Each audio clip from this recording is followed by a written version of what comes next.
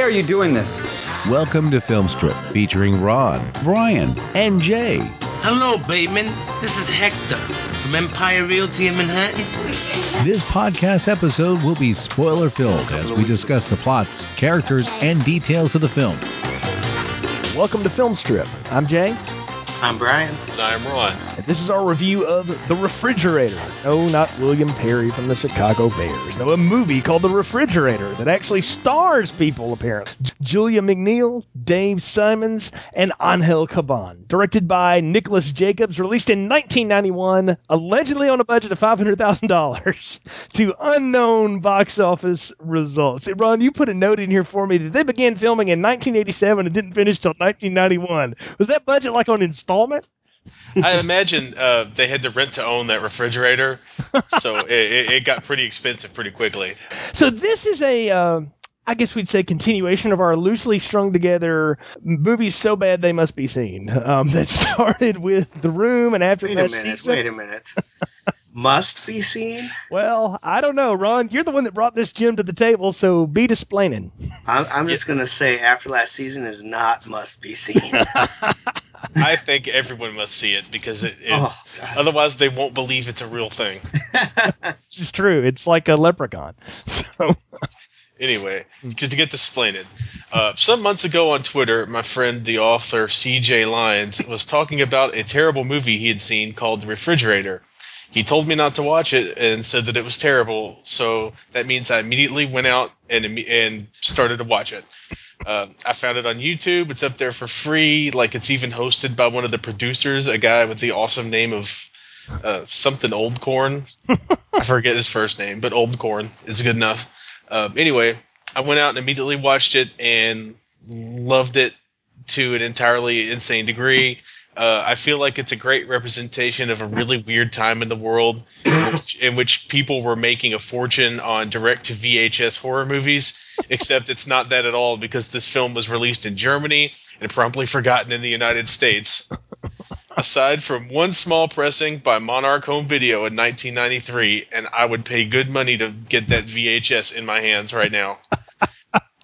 Wow. I can imagine it comes in a really nice, large plastic box, too. It's the big box, and the cover art is just absolutely insane. Well, yeah, the cover art, the thing that got me when you sent me this was the tagline, "No survivors, only leftovers." So, and I just had to know, too. It was like, I had to see. It's like Crash or something. I must stop and look. And that's exactly why I thought it would be a great fit for our series in name only of bad movies, and I am the chief evangelist for crap and garbage. Well, Brian, I assume you had no background with this at all, like me, right? No, I think my words were, "What the fuck?" when you said you should join us on Refrigerator. Well, I think because we drug you through The Room, and after last season, you're pretty much now part of the team. You're on the Blood Brother, man. You cut your trust me, you sold me right away on watching this movie. Oh well, I'm hoping there was good alcohol or something involved with that. But no, unfortunately not. Yeah. I don't even know if it would have helped with this. So, Ron, I'm going to put it to you here, since you are the champion of not only this kind of movie, but of this movie. I think I wrote you the note, plot summary. Ron, can you even write one of these for this? Because I don't know that it's... I mean, I thought, summarizing something like The Room is hard to go, but I'm curious to see what you tell us and tell everybody else who I assume probably hasn't seen this, what The Refrigerator is all about. I mean, it's really a tale as old as time. Like, I think Joseph Campbell mentioned it in his essays on myth. The hero takes a journey. The hero gets eaten by a refrigerator. I mean, it's just a classic movie tale. I mean, the Iliad, the Odyssey, the refrigerator. Makes sense, right? Yeah, go with it. Anyway, so about this particular retelling of the refrigerator mythos. A couple of drunk folks DUI their way across New York to head back to their apartment, which puts the 10 in tenement and the slum in hopelessly downtrodden slum. The couple, who looked like a stripper and a doorman someone bribed to be in their movie by promising him the chance to sweat on a hot girl, proceed to have the worst sex anyone has ever had since sex was invented in the 1960s. She goes into the kitchen to douse herself with bleach, but before she can burn the shame away, she finds herself sucked into the refrigerator. Turns out, that's no ordinary appliance.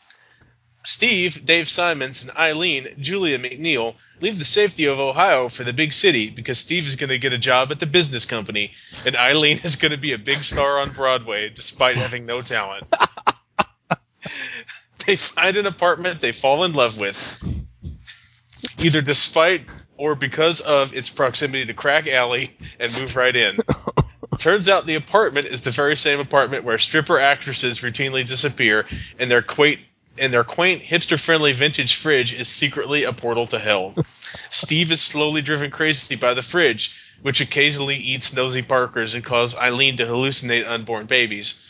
Eventually, they have a big party in their terrible apartment, and the fridge's evil plan becomes apparent as kitchen equipment goes crazy and begins killing everyone and everything in sight. It's up to Eileen, the mysterious Tanya, played by never heard from again Phyllis Sands, in her one and only movie role, and the brave, filthy-looking plumber Juan, Angel Caban, who was in one of my personal favorites, Troma's War, to put a stop to the refrigerator's reign of terror. Oh, wow. That's a creative plot summary. I'm telling you, that may go right up there with when Nick told the story of TerrorVision from the monster's point of view, as one of the greatest plot summaries in continuous play history, right there.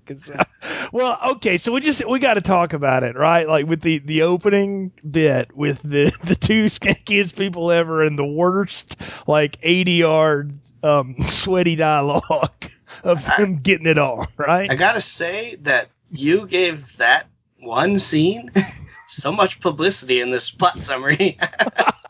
I don't know what to think. It's like it's the first act almost, but it kind of is. Maybe their unholy like 2 minutes. Did their unholy sex bring about the hell portal of the refrigerator? I need to know. I think the hell portal was there, but it was just really angered by what it saw. As was I, by the way. Which, from the fridge point of view, that would be a whole lot of terrible anuses. Oh God. Yeah, you're not wrong.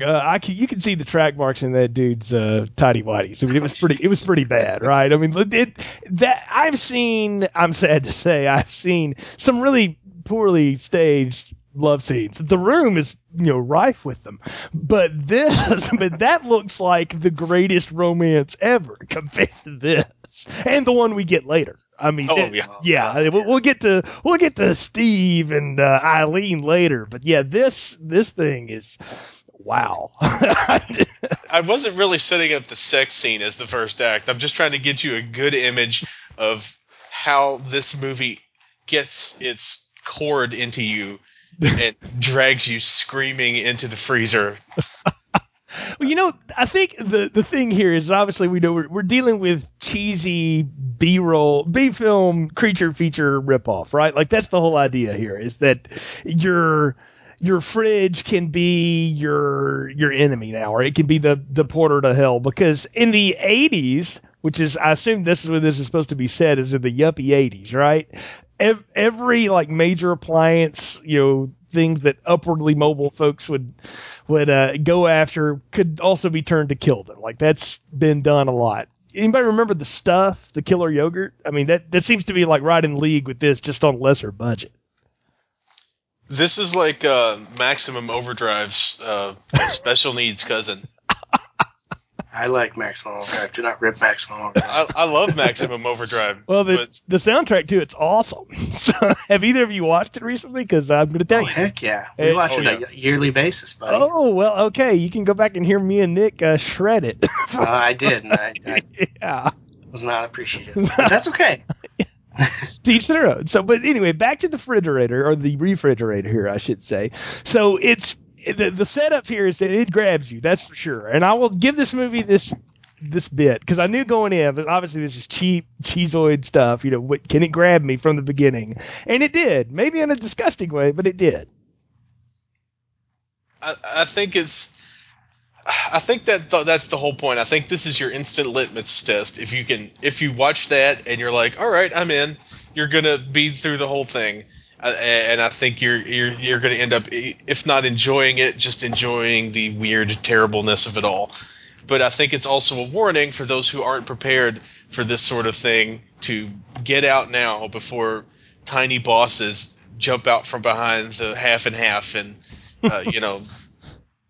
weird plastic looking zombie fetus babies look at you.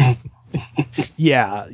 We'll get to the zombie fetus babies. Let's talk about our main characters, though, guys. Steve and Eileen Bateman. Brian, what'd you make of good old Steve and Eileen here? Man, what can I say about these two? They're fantastic. They have zero chemistry at all with each other. It's like these guys are supposed to be married.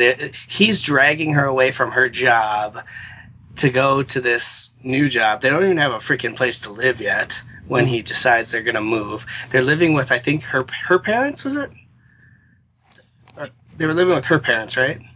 I think in so, Ohio. Yeah. Yeah, I think so, and they were trying as hard to get away out of there, which they did. Yeah. And he is so cocky and arrogant, thinking he's going to be this big shot, that he doesn't even bother to get a real realtor. He just goes to some slumlord guy to find him a place. No, hold on. His job plans, we got to talk about this. Okay. This guy is like, we're just going to move to New York, and I'm just going to be the biggest suck up there is in the office so I can get by. But he doesn't decide that until he sees another guy sucking up. Is that it? Like getting over. Yeah. Then what the heck is his plan? Well, he thinks that he's going to be a big-time business guy, right, in New York. So that's why they move out there, and then he sees the other guy sucking up about I heard your kids, blah, blah, blah, blah, blah. How's your wife? And so he thinks that that's his way to the top because these guys look like they've made it. Yeah. You know what else the movie did that? Michael J. Fox did that in The Secret of My Success. I was remembering that as I watched this, going like, this would be like what happened if he had stayed in that crummy apartment and stopped banging Helen Shaver. He would have just wound up fighting the refrigerator from Hades. So, I mean, it could be. I mean, Steve Bateman could be him. I would think. But here's my favorite part about them is when they actually get to where this apartment is, and the shady apartment slumlord guy is talking about how the rent is, $400 a month or some shit, and then he says, well, I think it should be like $200, and the guy starts laughing. He goes, we're in New York, and then he looks at the fridge and says, but that sounds like a good deal. And so he thinks he's king shit. Steve Bateman thinks he's king shit after that deal. And then you look at the apartment, you're like, yeah, $200 is probably a ripoff. Well, I don't doubt that they were probably paying $200 an hour to use this space in New York in 1987 to 1991, right? I mean, I doubt it was New York. Okay. No, I looked up they show you the street corner.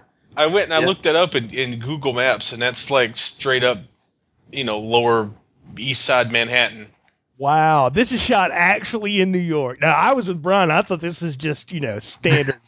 Wow, they shot on location? That or they were pretty smart, which let's not give them that much credit. There's no way these people can figure that out. They were probably in New York. Wow, that is amazing. I mean, if it makes you feel better, they probably shot without any sort of permits or, safety regulations. Yeah, I'm pretty sure that was happening. Yeah, there's no way. Those are probably actually real life people in those hallways, the druggies and all them. I wouldn't doubt it. Just shoot them. I wouldn't doubt that Juan's cohorts were actually the maintenance people in the building. They're like, hey, dudes, just come over and hang out. Okay. I mean, really. So, okay, we've talked about Steve, Ron, Eileen. Let's talk about Miss Eileen Bateman here. I've actually seen Julia McNeil and other things, oddly enough. And I was sitting there the whole time going, I know this face. I know this woman from something else. And I had to look it up, of course, being a big nerd. I was like, I must know what else this woman was in that I remember. And you know what finally rang it for me? She was in a movie called Flesh and Bone with, I think, Dennis Quaid and Meg Ryan, and I think one James Caan's in it. It's sort of this, I don't know, backwoods thriller kind of thing or whatever. But I remembered her face from there, and sure enough, she's in that movie. Really? Yeah. That's spectacularly weird. Yeah. That she got work after this. She's been on a Law and Order. I think that was before this. She's been on Law and Order. No, that was in '93, so that was after this. She's been on Law and Order. She's done all kinds of stuff, man. But anybody who lives in New York has been on Law and Order. This is true. I'm pretty sure that Taylor Swift as New York's newest ambassador is just going to end up on Law and Order playing some sort of corpse. No, she's got to be the killer, because nowadays if you're the guest, you're the killer. And yeah. She could be the pop star that totally loses it. Yes. She already did that in one of her videos that my wife made me watch. That's what I'm saying. Well, you know what? I'm going to be the guy here that says that song's actually pretty cool. I'm down for that. That video kicks ass. That video is pretty. I mean, I don't know. She marches to her own drum, sure, but I'll give her credit for some of that. But beyond that is the idea that woman has worked again. But Eileen Bateman may be the most, how shall I say it, put upon wife I've ever seen in any film.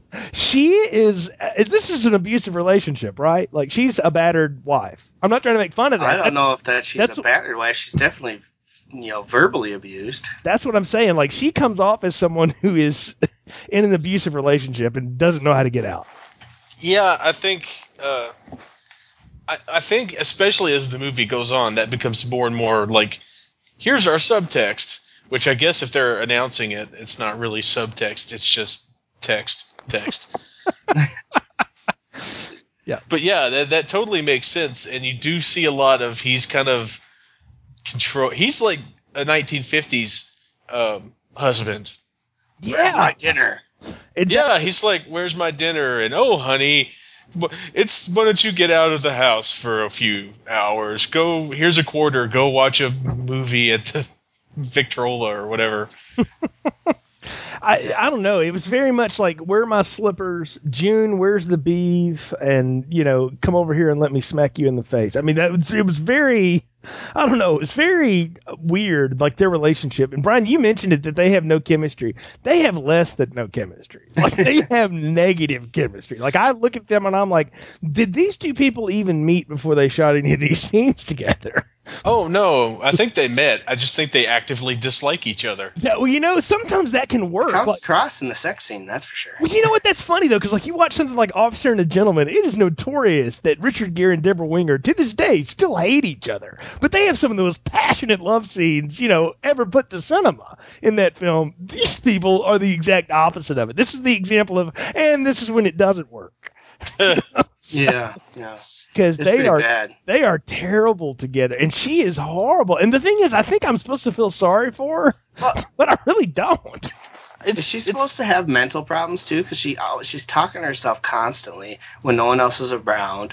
She lets random strangers in the room on a whim in New York, just because why not? You look nice enough, Juan the plumber. I don't need to check your credentials or any of that shit. You got a belt on? Sure, why not? Come on in. Have some coffee. Here, help yourself to the fridge. And I'm gonna go out and peruse the neighborhood for a little bit in this montage that's coming up. Will you sit here and just have some food? Well, you know what the thing is if they had paid that off, because Juan actually turns out to be a good guy. Right? Yeah, which is fine, but it's just bizarre. I think we're supposed to establish that neither one of these people should have ever left Ohio because they're not equipped for life in the big city or any city of size. I don't think they could. I wouldn't trust these two to be safe in Columbus, Ohio, let alone, New York City or even like a Cleveland. Yeah, these guys just look like they're ready to get ripped off by the Ohio State football team. Like they're so trusting. Yeah. Yeah, they would just be victims to anything that came by. Like there would be no mercy created upon them. I mean, clearly she thinks she believes he. I know he ends up being the actual Super, but I think just the fact that he's like a Hispanic guy in a sleeveless coveralls holding a plunger is like all. Like, I think anybody could have showed up at the house with a plunger, and she'd have been like, "Oh, you must be the plumber."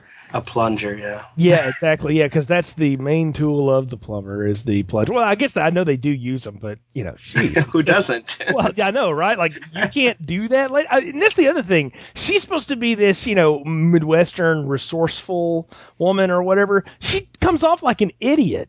Like she doesn't know how to do anything. And she's supposed to be an actress. That's a joke, right? Like they're not. That's not for real. Maybe all these scenes that we get of her mom being a psychopath trying to kill herself explain it? Is that what that's supposed to do? Explain her stupidity? I don't know. That's what I'm wondering. So, I mean, I just, mommy dearest, I guess.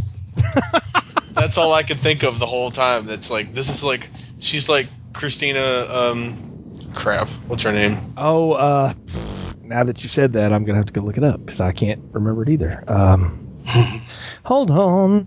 I keep wanting to say Christina Carpenter, but that's not it. Crawford.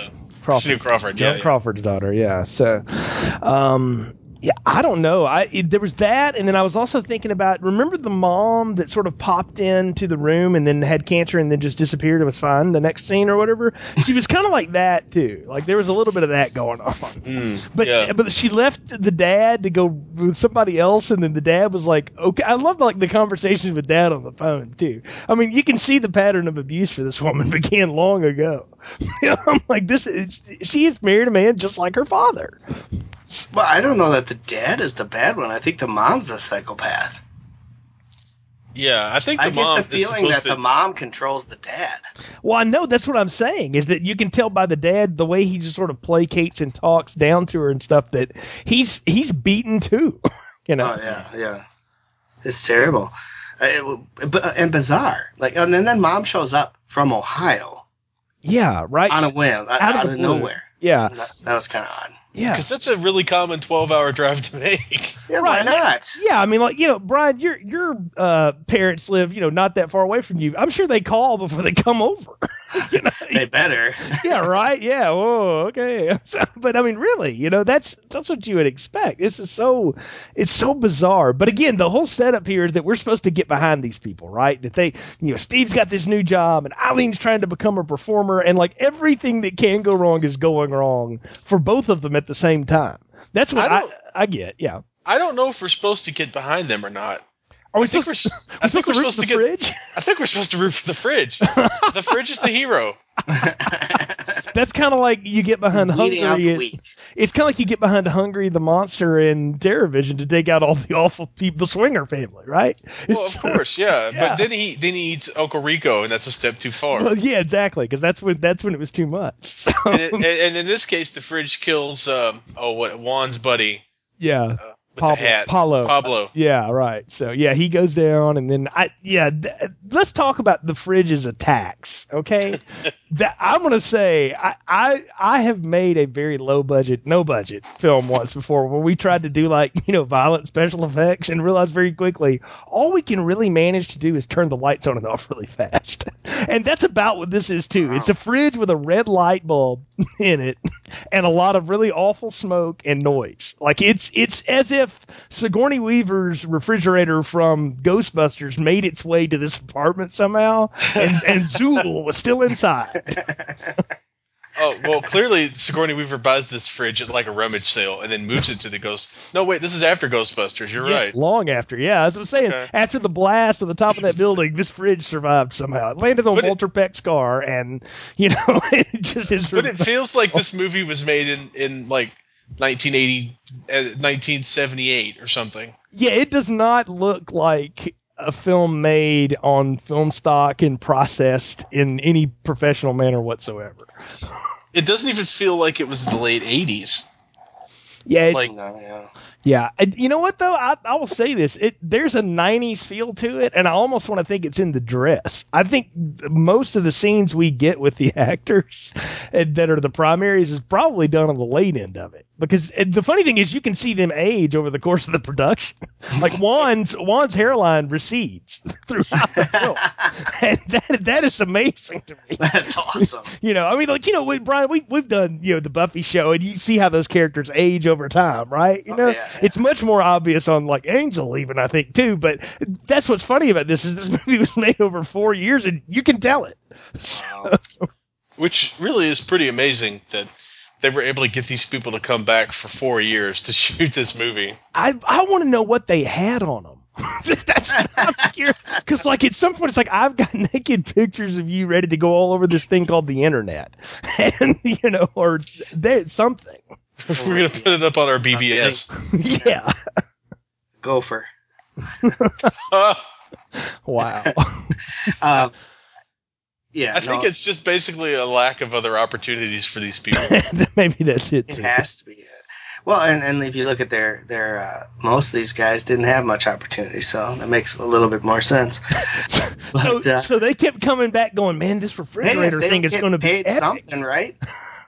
maybe they got a paycheck. A ham sandwich? Not much. I mean, it can't be much. $500,000 budget. Look, we've seen what $500,000 will buy you in a movie. Leprechaun 3, anybody? I mean, that's about what it'll get you. But you know what? Even that looks more. You know what? Leprechaun 3, amazingly, was one of the not better as ones. bad as the other one. Yeah, exactly. It's actually one of the better entries, and that's saying a lot about that series. But Sweet video game scene. I still am waiting for explanation of the one-eyed, one-armed, one-legged pirate that sells the statue at the beginning of that. But I guess I'll never get that. Dang you, Origins, for answering none of my questions. Anyway, but no, they're in this apartment, right? And here's the thing: is that, like, everything that starts bad happen to them starts happening. And my question to you guys is the refrigerator, like, causing bad things to happen to them, kind of the way that, like, Annabelle was causing bad things to happen to that couple in the apartment in California? Ron, is that what we're to believe? Is that all the problems they're having at work and her lack of ability to get an audition and get anything done on time is all because of the fridge? Her lack of ability to get an audition is because she doesn't fucking go. I think the fridge is sabotaging their lives when they're in the apartment. I think they're just terrible people who aren't fit for, to live in the human world the rest of the time. I think Steve's screw-ups are, like, all his fault until, like, he becomes the waffle maker, and then I think it just kind of slowly spirals out of control. Well, that's the thing. Like, she gets out of the apartment, leaves Juan and everybody there to take care of everything, and, like, she does this Sesame Street tour of New York. The montage. Yes. Yeah, the montage. That is an amazing montage, by the way. For a movie with no budget, that was impressive. That's where it all went. Yeah, that's $400,000 a montage right there. It better be good. Dang, well, must have been. It seems we got to pay for a scene at the subway. It seems like the only thing that they had. Well, you know what? All the scenes end kind of abruptly, so I feel like that's the beat cop going, "You got a permit for that?" Right? And they're like, "Oh shit, turn it off." Exactly. Maybe that's where all the money went. They had to keep giving cops $100 bills to finish. Well, and kind of like Leprechaun 3, Brian, where they did that in Vegas. They didn't have permits there either. They just kept running in and out of the street. So it's the same basic idea. But I did find her montage to be hilarious because yeah, go ahead. Oh, I just think that like Ron said, Steve's problems are all on himself. But I think that if you read some of the quote unquote plot summaries that are out there for this thing, everyone says that this refrigerator is using mind control. Right? Oh, wow. Right? So I think the refrigerator is causing her to get more and more psycho because, let's face it, she was psycho to begin with. She's just getting worse and worse as we go on. Then Mama comes and visits, and that makes it even worse there. And then you see that it captures Paulo when he gets killed too. Yeah. It kind of captures him and controls him and then kills him, which, by the way, awesome death scene. Yes, it was. So it chews him up basically about the door. Wow, That was it's great. fantastic. Yeah, I just was waiting for the little foam teeth to come out of the door. The random part about that was the psycho woman watching from across the way through the window. Like, she doesn't do a thing. She just watches this guy die. I think that's supposed to be some commentary on New York and how people. Well, it was supposed to be the psychic. That was the psychic watching. Oh, that's right. You're right. I forgot about the psychic. We haven't even got to that yet. So it wasn't like some big commentary on Kitty Genovese? Maybe so. But now, that was the psychic watching the whole thing go down, because she's the one who informs Juan that he died and how, because she had watched it, right, and that the refrigerator is possessed or some crap. Isn't that why they go to see her when they start having nightmares after they go to sleep? Because Steve is seeing the victims, the small people in the fridge, and Eileen is seeing the unborn babies, that was freaky. I would say, I was like, this is not scary in the least bit, but if they wanted to try to be, that would have been the place to try and do it. That was kind of weird. I don't think they were trying to be scary. I think they were trying to be funny. Well, it comes off that way. I think they were. I think after the first 30 minutes of footage is in the can, they were like, you know what? We can't make this scary. It's a refrigerator with a red light inside. Let's just make it funny. Could be. And then it just abruptly shifts tone and it becomes a horror comedy.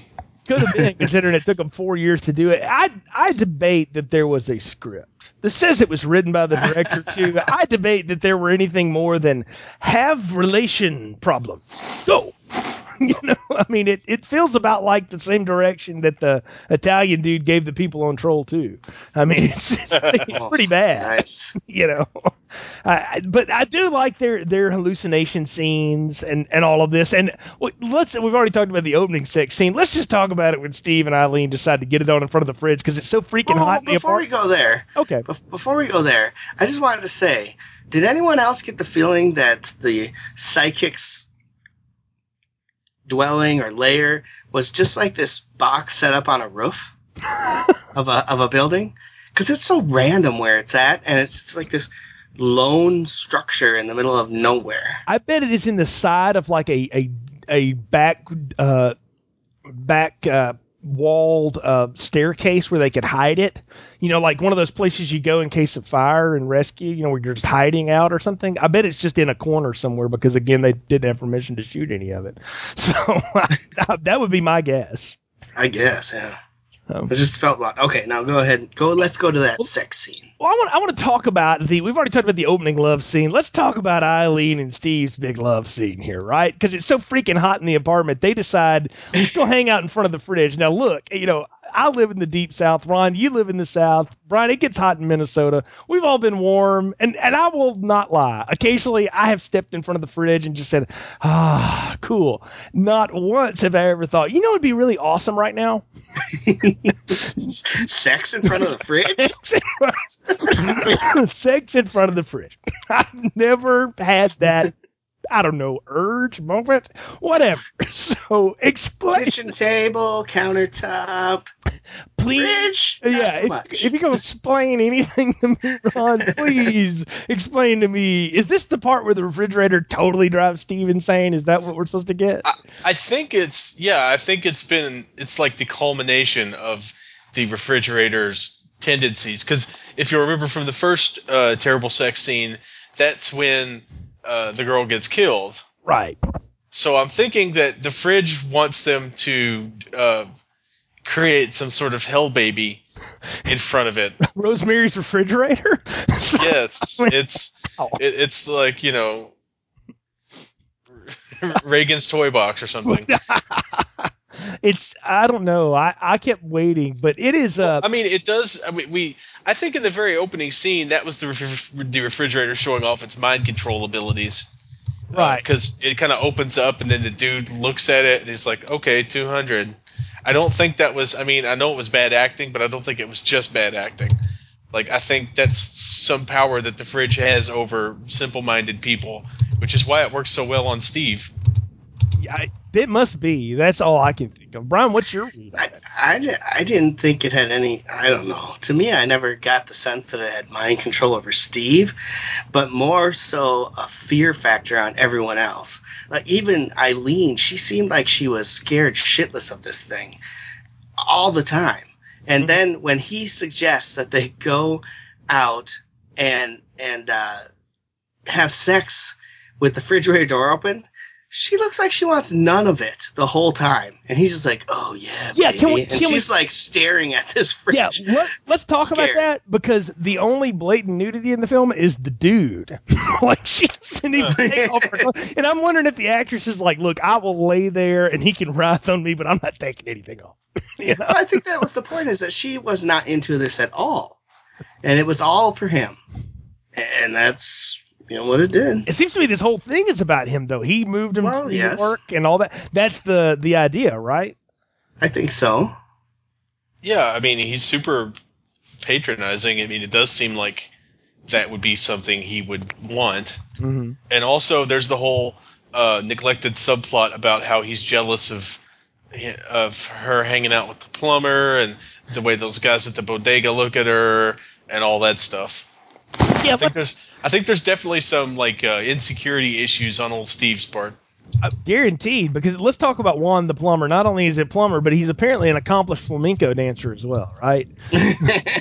and there's like this sort of sub fantasy that becomes reality, I guess, at the end, where he and Eileen run off together to become champion flamenco dancers. This is the part that I thought was the most hilarious, because when he introduced himself to her, she just accepting who he is, he comes in and he's just awkward, and she tells him that she's an actress, and he says, I am in the entertainment business also, and goes on to do this 20-minute flamingo dance in front of her, and she's just like, ugh.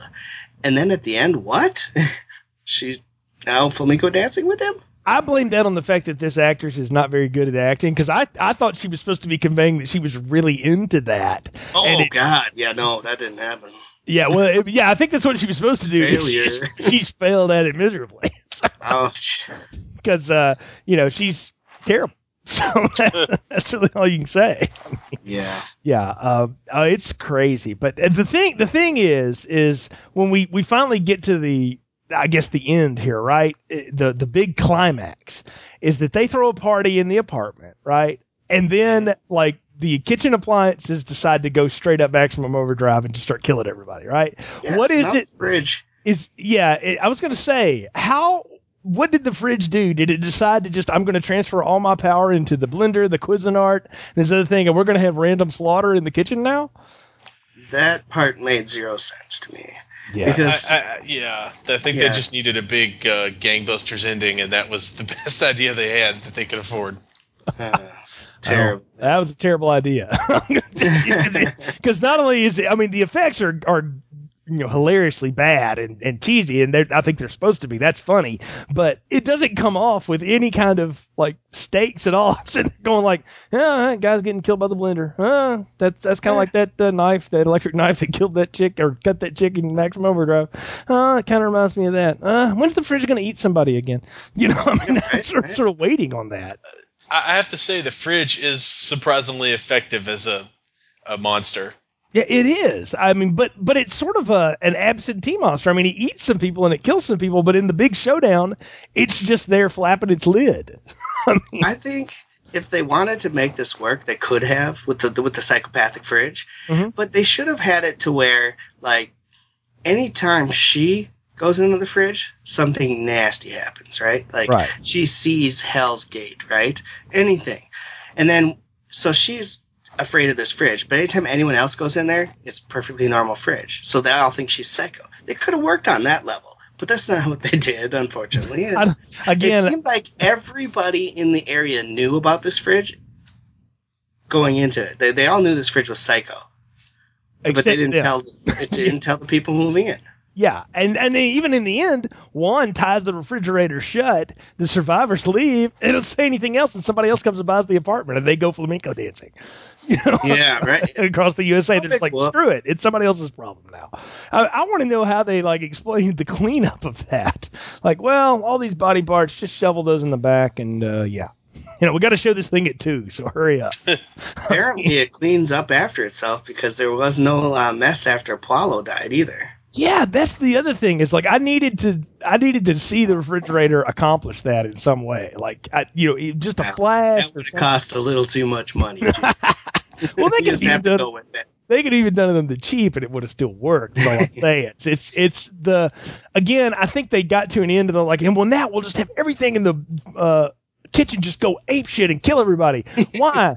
Who gives a damn? It looks cool. They had nowhere else to go. Yeah. I didn't buy $50 worth of fishing line not to use it. We've been shooting this movie for 4 freaking years. I'm ready to go. Julia's got other things to do. So she's got a Law and Order coming up. We got to get her out of here. So, there's only so much they can do. But it does leave you hanging with that moment of, and the fridge is still out there somewhere, right? That's every horror movie trope ever. I found broke, man. Hang on a second. I got to see what that was. That's okay. Kind of like a cat. Is it your refrigerator? It's the refrigerator. It's the fridge. Yeah. The fridge has come to claim Ron and Holly. So. Oh,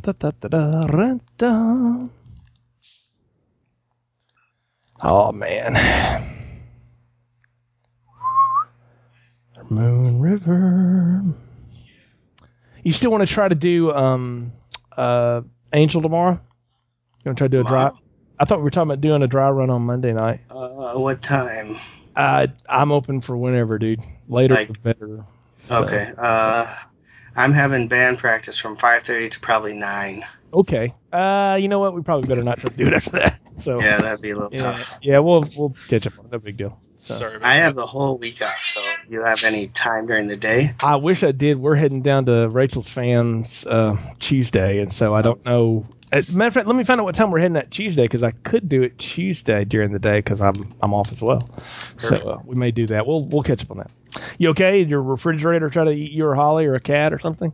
No, it is the cat's fault. We got we got a little space heater thing that looks like a little fireplace. Yeah. So we put it. Holly brought it up here earlier when I had my microphone muted, and had put it in front of the actual fireplace that's up here. Oh. So he learned he could jump on top of that and then jump up onto the actual fireplace, and he knocked a big piece of wood off. Oh, okay. And yeah, but clearly he's fine because you can't hurt stupid. That's a great summary for this movie. So maybe that's why Eileen lives. It's because you can't hurt stupid. So yeah. So no, it is an interesting ending, especially with them two, running off in the wilds to dance the night away, I guess, after or Steve is dead, but whatever. That's where we are. Yeah. And she's a psychopath by the fact that her mom's dead. Mm-hmm. She doesn't tell her dad she's dead. When she calls the dad and say, "Have you seen Mom?" Yeah. No, it doesn't tell her. Or doesn't tell him anything. And her husband's dead. And she just runs off with the plumber. But he is Juan. So, I mean, He's also the super. This is true. And a flamenco dancer. So I think maybe he was just understanding and nice, and he listened to her, and thus he became the balding, mustachioed plumber of her dreams. Well, you know what? He actually is the nicest guy in the whole film. So that is to be said. But I was waiting for the psychic to be their agent or something. That was. I just needed to know where the heck everybody else went. But I guess that was not to be. So, well, guys, I think we're at the point of the podcast where it's time to give final thoughts and ratings, popcorn ratings for the film. So, what are yours for The Refrigerator, Ron? Oh man, I'm gonna go with a large popcorn with the caveat that you have to enjoy terrible things. We've watched worse, but rarely is worse this entertaining, because I thought it was just laughably fun all the way through. Especially especially once the fridge starts eating people. I just kind of, I was on board right from the very beginning. I love bad things. I'm not going to lie. So I was on board with it. And I think that if you like bad movies, like this is a great one to get a 6-pack, fire up the Chromecast or whatever you got that'll put Google or put YouTube on your TV and just kind of enjoy yourself. Oh, yeah, you cut out there at the end. Oh, where'd I cut off? You cut out and enjoy yourself. Enjoy yourself. Yeah, and enjoy yourself. Oh, that was the end. All right, that was the end. It's kind of like the movie; it just abruptly happened. So. And then I became a flamenco dancer. There you go. All right, Brian. I surprisingly am going to join Ron in this large popcorn. I got a kick out of this movie. It was so bad that I would probably watch it again because it was that bad. And yeah, but I do have one thing to say. Don't go to IMDb and read the plot summary there because it's really stupid. For one, they say that the apartment contains a refrigerator, which is the only thing they like in the place. I got no inkling ever that they like this fridge. So where they came up with that, I have no idea. But regardless, it is so bad that it's good. And so I actually enjoyed the crap out of this one. I cannot believe I just listened to you two guys get these large popcorn. If you got a problem with the plot summary, take it up with icy_shadow at rocketmail.com. Oh, I plan to. Parka is going down. And I can't believe you two guys just gave this large popcorns, and I also can't believe that I'm going to join you in it. But dang it, I am. Yes.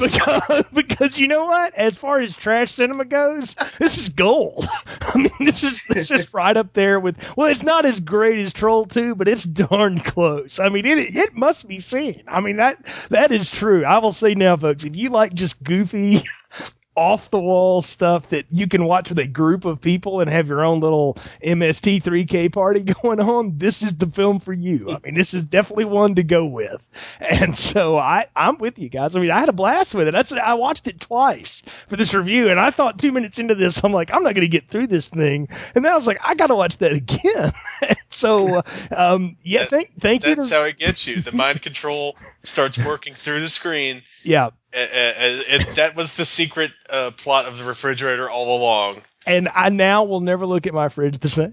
So, but I had a good time with it too, and I really had a good time talking it with you two guys. Who knows what corners we'll go around next on our bad movie continuum here? But we're going to keep coming up with them. And as always, folks, you can hook up with us on the website, continuousplaypodcast.com. You can find all of our podcast ventures there. The Art of Slaying, the Vampire Slayer retrospective. You can find links to the Fabish Factor film podcast, of course, Film Strip, all the film reviews, and then also Brian's wrestling podcast, the Squared Circle Flashbacks, where he takes a look at pay-per-views of the years gone by that are available on the WWE Network. All that available there, and of course on iTunes. If you like the show, leave us a review, let us know what you think, and hook up with us on Twitter and Facebook. And if you have a suggestion, no promises we're going to do it, but throw it out there. You never know. You may tickle one of our fancies, and the next thing you know, we're sitting down for an hour to talk about it here on the show. So, as always, we appreciate your support. For Brian and Ron, I'm Jay. Thanks for listening to Film Strip. Thanks for listening to Film Strip. Visit our website, continuousplaypodcast.com, for more reviews and episodes. All content used or discussed in this podcast are the property of their respective owners and used under the Fair Use Act, Section 504C2, Title 17.